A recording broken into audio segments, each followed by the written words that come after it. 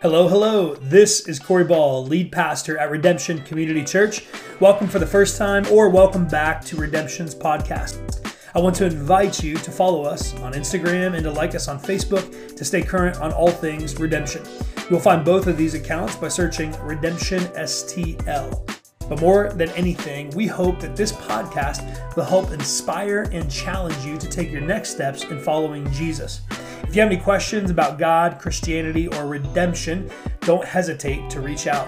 You can DM us on our socials or text us at 314-391-4141. And now, without further ado, here is the content you are looking for.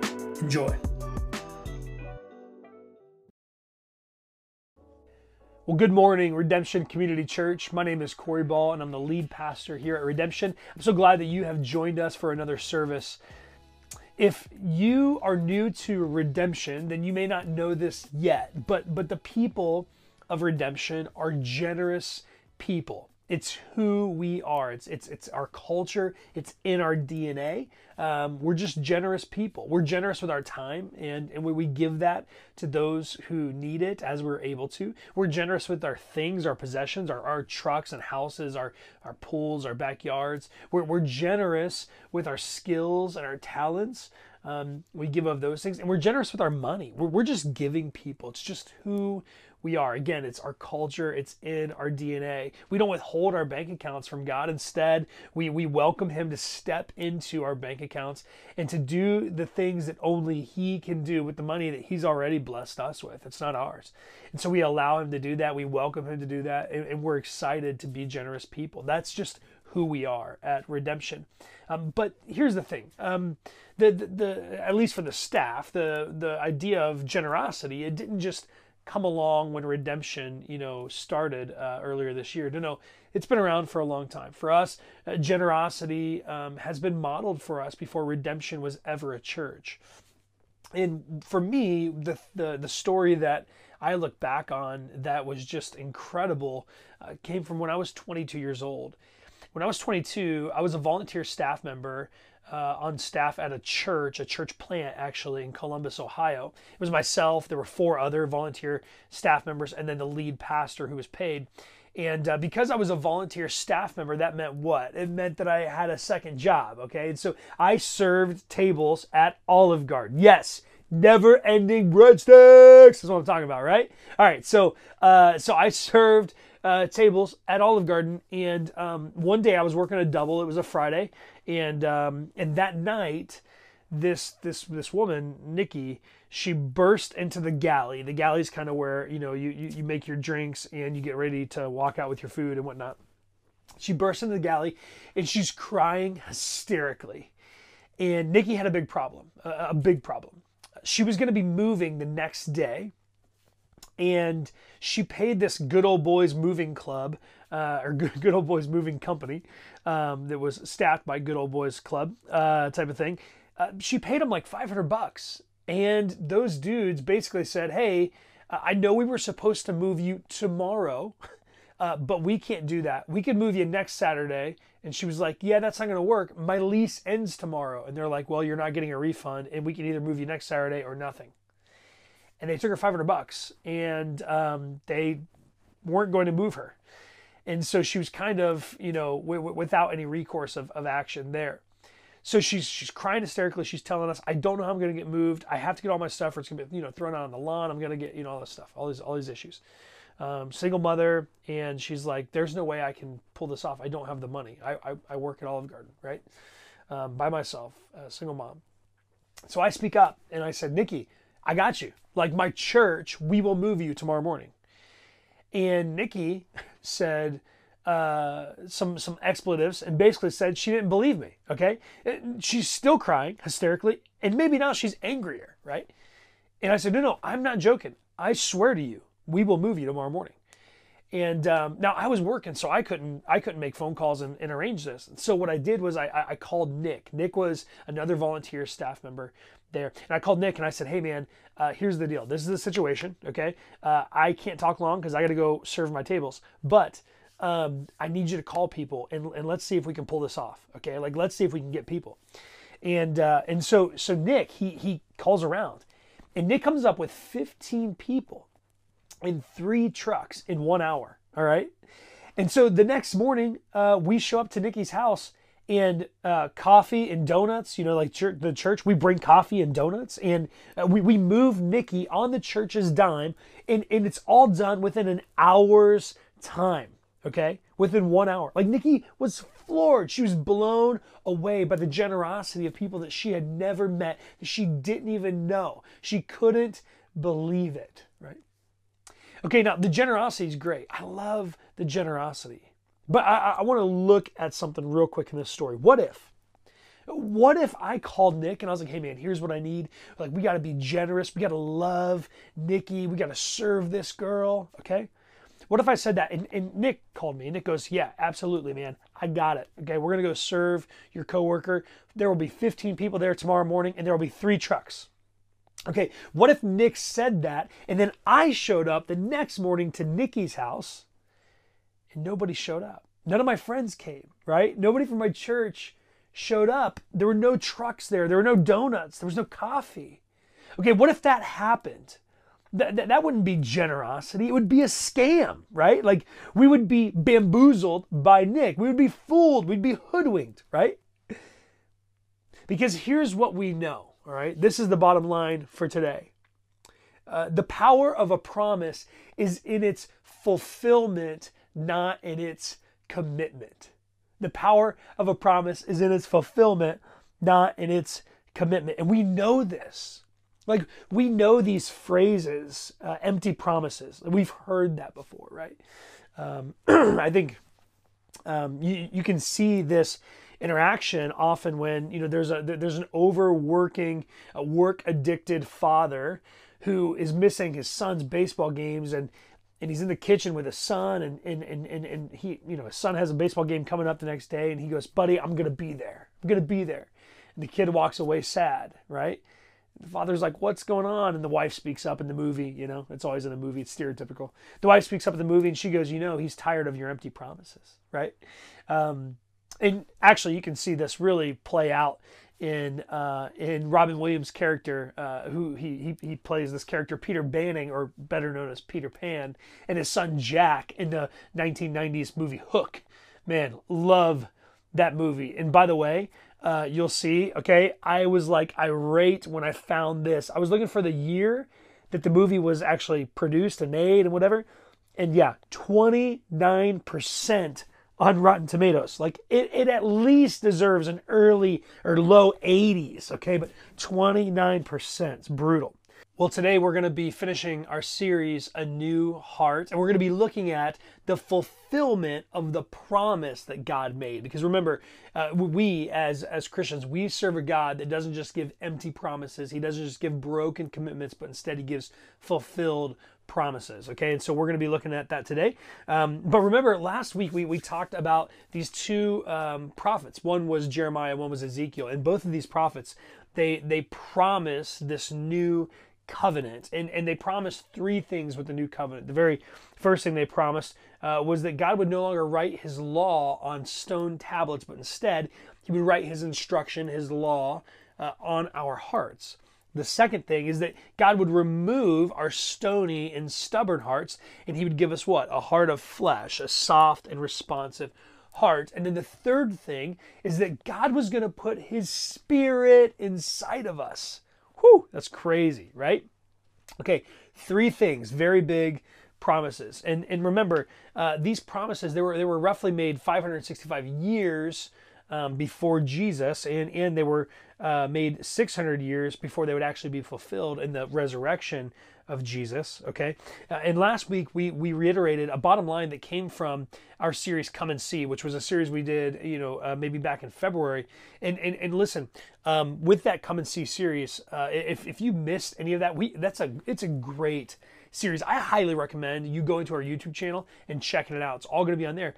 But that Come and See series, in that series, we talked about this. We talked about this idea that delayed isn't denied. Delayed isn't denied. Okay, so in human terms, God delayed the promise, right? He delayed his fulfillment of the covenant. 600 years is a long time, right? That's delayed in human eyes, right? But it wasn't denied. Okay, it was never denied. God didn't deny it. He just delayed it. And at redemption, we have faith in God. We believe that faith is this. It's confidence that God is who he says he is, and he's going to do everything that he promises to do, okay? So if God is who he says he is, he's going to do everything he promised to do. How is he going to fulfill the new covenant? How is he going to make it happen, all right? I want to set this up of where we're at. We're in Matthew 26, and this is the end of Jesus' life. Like, this is the last night he's going to live, okay? He's with his followers, his closest followers, the 12 disciples. If you didn't know this, there were kind of some different groups of people that followed Jesus, some crowds, and then there was a group of 72 that closely followed him. But then there was a group of 12 that Jesus let in, like, I mean, real close to him. And then even in that 12, there were 3 of those that he really mentored, that he gave a lot of time to, okay? So he's with his 12 disciples, and they're in this place called the upper room. It's this basically this man's house, and there's an upper room there, and they're celebrating Passover. Okay, they're celebrating Passover, and we're going to get into what Passover is, but this is like the last moments of his life. He's getting ready to be betrayed by Judas. Judas is one of his followers, and his follower Judas betrays him. And so we're going to be looking at what happens just before that, okay? And so he only has hours left in his life. He knows it. And he's getting ready to do one of the most important things he had ever done in his life. All right, so Matthew 26, we're going to start reading in verse 26. As they were eating, Jesus took some bread and blessed it. Then he broke it into pieces, and he gave it to his disciples, saying, "Take this and eat it, for this is my body." And he took the cup of wine, and he gave thanks to God for it. He gave it to them, and he said, "Each of you drink from it, for this is my blood, which confirms the covenant between God and his people. It is poured out as a sacrifice to forgive the sins of many. Mark my words, I will not drink wine again until the day I drink it new with you in my Father's kingdom." So a covenant is a bond between 2 parties, and to enter the covenant or to exit the covenant, there has to be bloodshed, okay? And it's sovereignly administered, meaning that God resides over it, right? Like, he's going to hold the parties accountable to fulfilling their covenant, okay? And so here we see that Jesus, he's telling his closest friends that he's getting ready to institute, or that he's instituting this new covenant. And he says, he gives them the bread. He says, "This is my body," right? It's crazy. He gives them the wine. He says, "This is the blood of my new covenant." Like, this is me. And before I go any further, we need to see this. Okay, again, going back to the bottom line, that the power of a promise is in its fulfillment, not in its commitment. Okay, so Jesus, he gives these things to them, and he's getting ready to fulfill the new covenant. All right, if God promised one day that, hey, I'm gonna no longer write my instruction on stone tablets. I'm now gonna write it on your heart. I'm gonna remove your stony and stubborn heart. I'm gonna give you a heart of flesh, and I'm gonna put my Holy Spirit inside of you. But instead, Jesus lived a super plush life, really comfortable, a long life, right? He was chilling on a yacht on the Sea of Galilee, okay, just kind of hanging out, eating the best sardines in the land, right? The best lamb croquettes, in the land. And then he dies of old age, maybe, and there was nothing like magnificent about his life. Like, God comes to earth, he lives plush, and then he just dies. Is that fulfillment of the promise? No, it's a broken commitment. See, for God to enter into a new covenant, there had to be blood shed. And we know that today, that bloodshed had to be the blood of Jesus. Okay, so like I said earlier, Jesus, he was arrested later that night, and then he was crucified. Okay, and when he was crucified, the blood that was spilled out of his body was the binding. It was the thing that bound the new covenant, right? Remember, a covenant is it's a bond in blood sovereignly administered. In Jesus, the blood that he shed on the cross, that was the blood that bound the new covenant, okay? And the crazy thing about this is that that Jesus, he enters this new covenant as the administrator, right? The one that's administering it, the making sure that parties are going to uphold their end, right? That's him as God, right? He's also entering it as one of the parties, okay? But he's also entering it as the blood that binds the entire thing together. See, the new covenant starts and ends with God. Every single bit of it is about God upholding his end of the covenant with us, because he knows that we cannot uphold it on our own, right? And for 600 years, the Israelites, they were waiting for Jesus to come. They were waiting for the Messiah, for a Savior. They knew a Messiah was going to come. They knew a Savior was going to come. They were waiting and waiting and waiting for this Messiah to come. And I think for most Israelites, like, they chalked it up to urban legend. You know what I mean? They were like, I don't think it's really going to come. Like, I don't think that God is really gonna come. I think we've been bamboozled. I think we've been hoodwinked. I think we've been fooled. I think this is maybe an urban legend that our crazy uncles concocted year after year. They just kind of kept feeding it to us. I don't think this is real. And so they sit back and they're waiting for this fulfillment. But here's the thing. God was going to fulfill his covenant no matter what, even if it meant sending himself, right? Because God himself came down in the form of Jesus, right? The person of Jesus Christ. Even if it meant sending his own son, the Father sent his son Jesus to die on the cross for us to fulfill the new covenant. We don't serve a God of broken promises, right? Or broken commitments. We serve a God that has fulfilled commitments, fulfilled promises. Okay, so I want to take a bit, just a moment, a bit of our time, and I want us to look at the historical context of what is happening here. It's very important, and this is why. Because there is something there in this scripture that is actually not there. Okay, I hope that makes sense. There's something that's present here, it really is, but it's not explicit. All right, now we need to step into the historical context to really understand this. Let me say this. The Bible is straightforward. What it says, it means, but parts of the Bible were written over 3,400 years ago, right?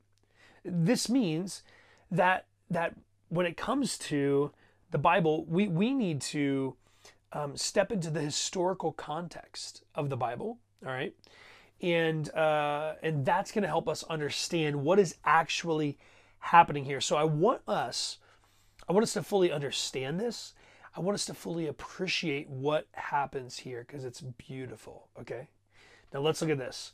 In the historical context, both in Jesus' time then, okay, the Jews then, and the Jews today, Jewish people today, they take part in something called Passover or Passover meal.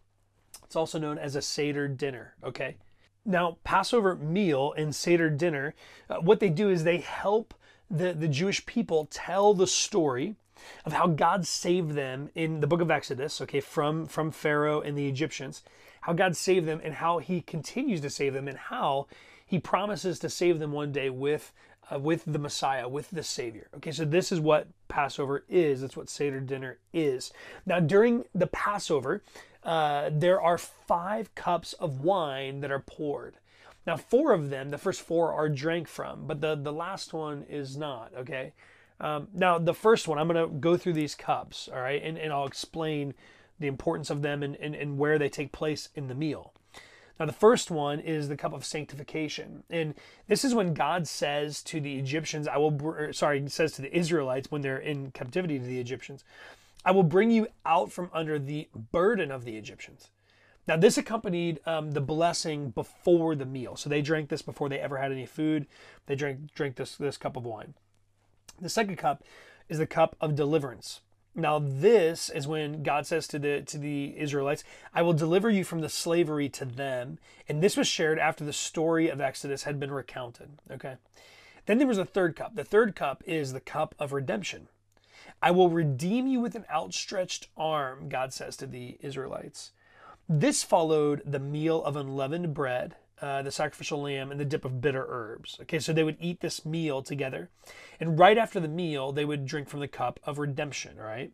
And then the fourth cup is the cup of restoration. I will take you to be my people, and I will be your God. That's when God says that to the Israelites. Does it sound familiar? Yeah, we talked about that last week.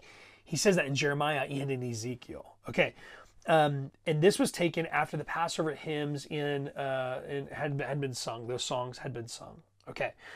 So the timeline in the meal, this is very, very important. It's important because the first two cups, they had already been drank during this meal. All right. The disciples and Jesus, they drank from those 2 cups of wine already. The third cup of wine is now the cup of redemption. And this comes right after they're done eating. And it says in scripture here that as they were eating, which means they're eating the lamb, they're eating, the unleavened bread, the dip of bitter herbs, and they're at the end of this meal, and Jesus gives them the cup of redemption, the third cup. And he gives it to them, and he said, "This is the blood of my new covenant." Okay. And so he gives them this wine, and they drink from it. All right. It says at the end of verse 27 and 28, "Each of you drink from it, for this is my blood, which confirms the covenant between God and his people. It is poured out as a sacrifice to forgive the sins of many." Okay. But notice, Jesus, he doesn't continue with tradition as usual, because the next cup, the fourth cup, is known as the cup of restoration, right? But let's look at the verse in Matthew 26, verse 29. He says, "Mark my words, I will not drink wine again until the day I drink it anew with you in my Father's kingdom." He doesn't drink from the fourth cup. He breaks the tradition of Passover. He breaks the tradition of Seder dinner, and he doesn't go to the fourth cup. And why does he not do that? We're going to talk about that in just a second. So hold on. Okay, hold on to that. But I said this. I said that there were 5 cups, right? The fifth cup, the cup that is poured but is not drank from, is the cup of God's wrath. The Jewish people, they pour this cup, but they don't drink of it, and it sits there as a reminder of what will come for those who don't have faith in God. And it also has a dualistic purpose. It also sits there as a reminder of what the Messiah, the Savior who comes, must drink from in order to save the people from their sins. Okay? This fifth cup is a representative of the wrath of God, and only the Messiah can drink from this cup and not be utterly destroyed. Okay, I was reading last week this Jewish scholar. He's talking about the fifth cup, the cup of God's wrath, and he says this: "The drinking of the fifth cup awaits the Messiah, the herald of the final and ultimate redemption." See, Jewish people, they are waiting for the Messiah to come. They're waiting for the Savior to come to drink from the fifth cup. But as Christians, we know that Jesus, he came.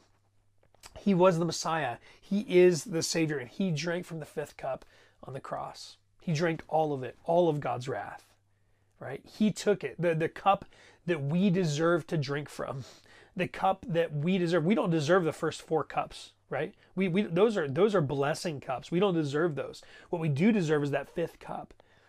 And Jesus drank all of it on the cross on our behalf.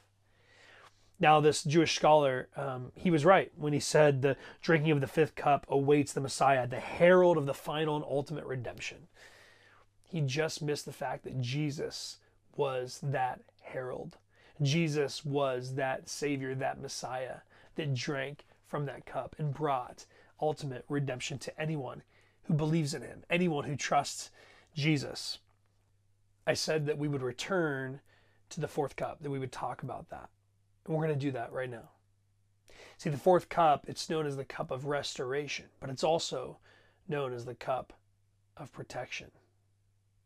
Jesus drank from the first, second, and third cup of wine. But when it came to the fourth cup, he didn't drink it. He broke Passover. He broke Seder tradition. Why did he do that? Because he was readying himself to go toward the cross, to drink from the fifth cup, the cup of God's wrath. And Jesus, he goes to the cross and he drinks from the cup of God's wrath. In fact, he drinks every last drop of that metaphorical cup, right? Metaphorically, he drinks every last drop of God's wrath, and he does so without the protection of God, the fourth cup of wine. And this is why Jesus on the cross, he says, my God, why have you forsaken me? Right? He knew that he was entering into that fifth cup without the cup of God's protection, the fourth cup. And he did it willingly. He did it willingly for us, for all of humanity, to forgive our sins of anyone who places their faith and trust in him. It's a beautiful, beautiful picture of God's love for us. And you've been let down. I get that. We've all been let down. You've been left wondering, are these promises that people have made to me, are they going to be fulfilled? You're left waiting for someone to love you through the hardest parts of life, to help you, to rescue you. You've been left in the wake of people's empty promises and broken commitments, and you're wondering, will commitments ever mean anything again? And today you hear this story about Jesus, God who came to earth as a man. He lives this perfect and sinless life. And he decides, right, to not drink from the cup of protection. And he has this mindset, if it is to be, it's up to me. And he goes, you know what? I'm going to be every part of this covenant. I'm going to be the administrator. I'm going to be the party, and I'm going to be the blood that binds this covenant. And I'm going to go save and rescue my people. Because he believes this. The power of promises are not in their commitments, but they're in their fulfillments. And Jesus says, hey, I'm not going to give my people flashy commitments and empty promises. I'm going to give them fulfilled commitments. I'm going to make sure that they have a way to have eternal life with me. And he's everything that we need. And so you hear this today and you're going, wait, could it be? Could it be that he really wants to enter into a new covenant with me? Is he welcoming me? Is he inviting me to follow him? As laid out in the terms and conditions of the new covenant, he wants to write his instruction on your heart, right? He wants to write who he is and what he wants for your life on you. He wants to remove your stony and stubborn heart and give you a heart of flesh, a tender and responsive heart. He wants to give you a new heart. And he wants to put his Holy Spirit inside of you. He's ready for you to follow him. Are you ready to follow him? If you are ready to follow him, I want to invite you to pray with me, to surrender your life to him, and to pray these words after me. God, I know you don't offer empty promises. I know you don't give me broken commitments. Thank you for being the God who will fulfill all the promises you have ever spoken. I believe that I've sinned and I've done the wrong things, but I believe that you will save me if I place my trust in you. So today, I want to enter into the new covenant with you. Today, I want you to replace my stubborn and stony heart with a tender and responsive heart. Today, I want you to write your instruction on my heart. Today, I want you to put your Spirit in me. I want to start living my life for you and become more like you. Thank you for giving me new life and saving me. If you prayed this prayer, then you are a different person. Paul, who wrote a majority of the New Testament, he wrote this to the church in Corinth in one of his letters to them, his second letter, in 2 Corinthians 5:17. He says, this means that anyone who belongs to Christ has become a new person. The old life is gone, the new life has begun. Redemption Church is celebrating with you that you have a new heart and a new life. Your new life has begun, and we want to celebrate with you. And so if you just prayed for the first time, God, I want to be saved by you. I want to enter this new covenant with you. I want life. I want new life with you. If you prayed all this, okay, if you're ready to follow Jesus, in the comment section, do us a favor and just type yes. Just type yes in all caps, exclamation point, yes. Because we want to celebrate with you. If for some reason that's just too much for you, go ahead and DM us. But no matter what, we want to be celebrating with you this new heart that you have received.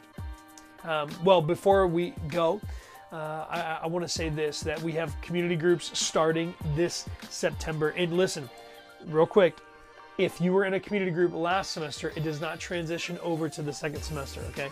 And so, or to this next semester. So you need to make sure you sign up again. Okay, so make sure you go sign up for community groups. You can do that by going to our website. Very simple, as Casey had said. And then the very last thing is this, that next week we're doing a standalone series that is going to be a long-standing series. That makes no sense, I'm sure. But basically, the series is called The Theology of Blank. And this, what we'll do is between some of our series, we'll kind of put in a 1 week addition to this long-standing series called The Theology of Blank. And next week, we're going to talk about the theology of church. And so what is the church? What isn't the church? And why is it the most powerful thing on the earth? If you're intrigued, we'd love to see you next Sunday. Redemption, have a great week.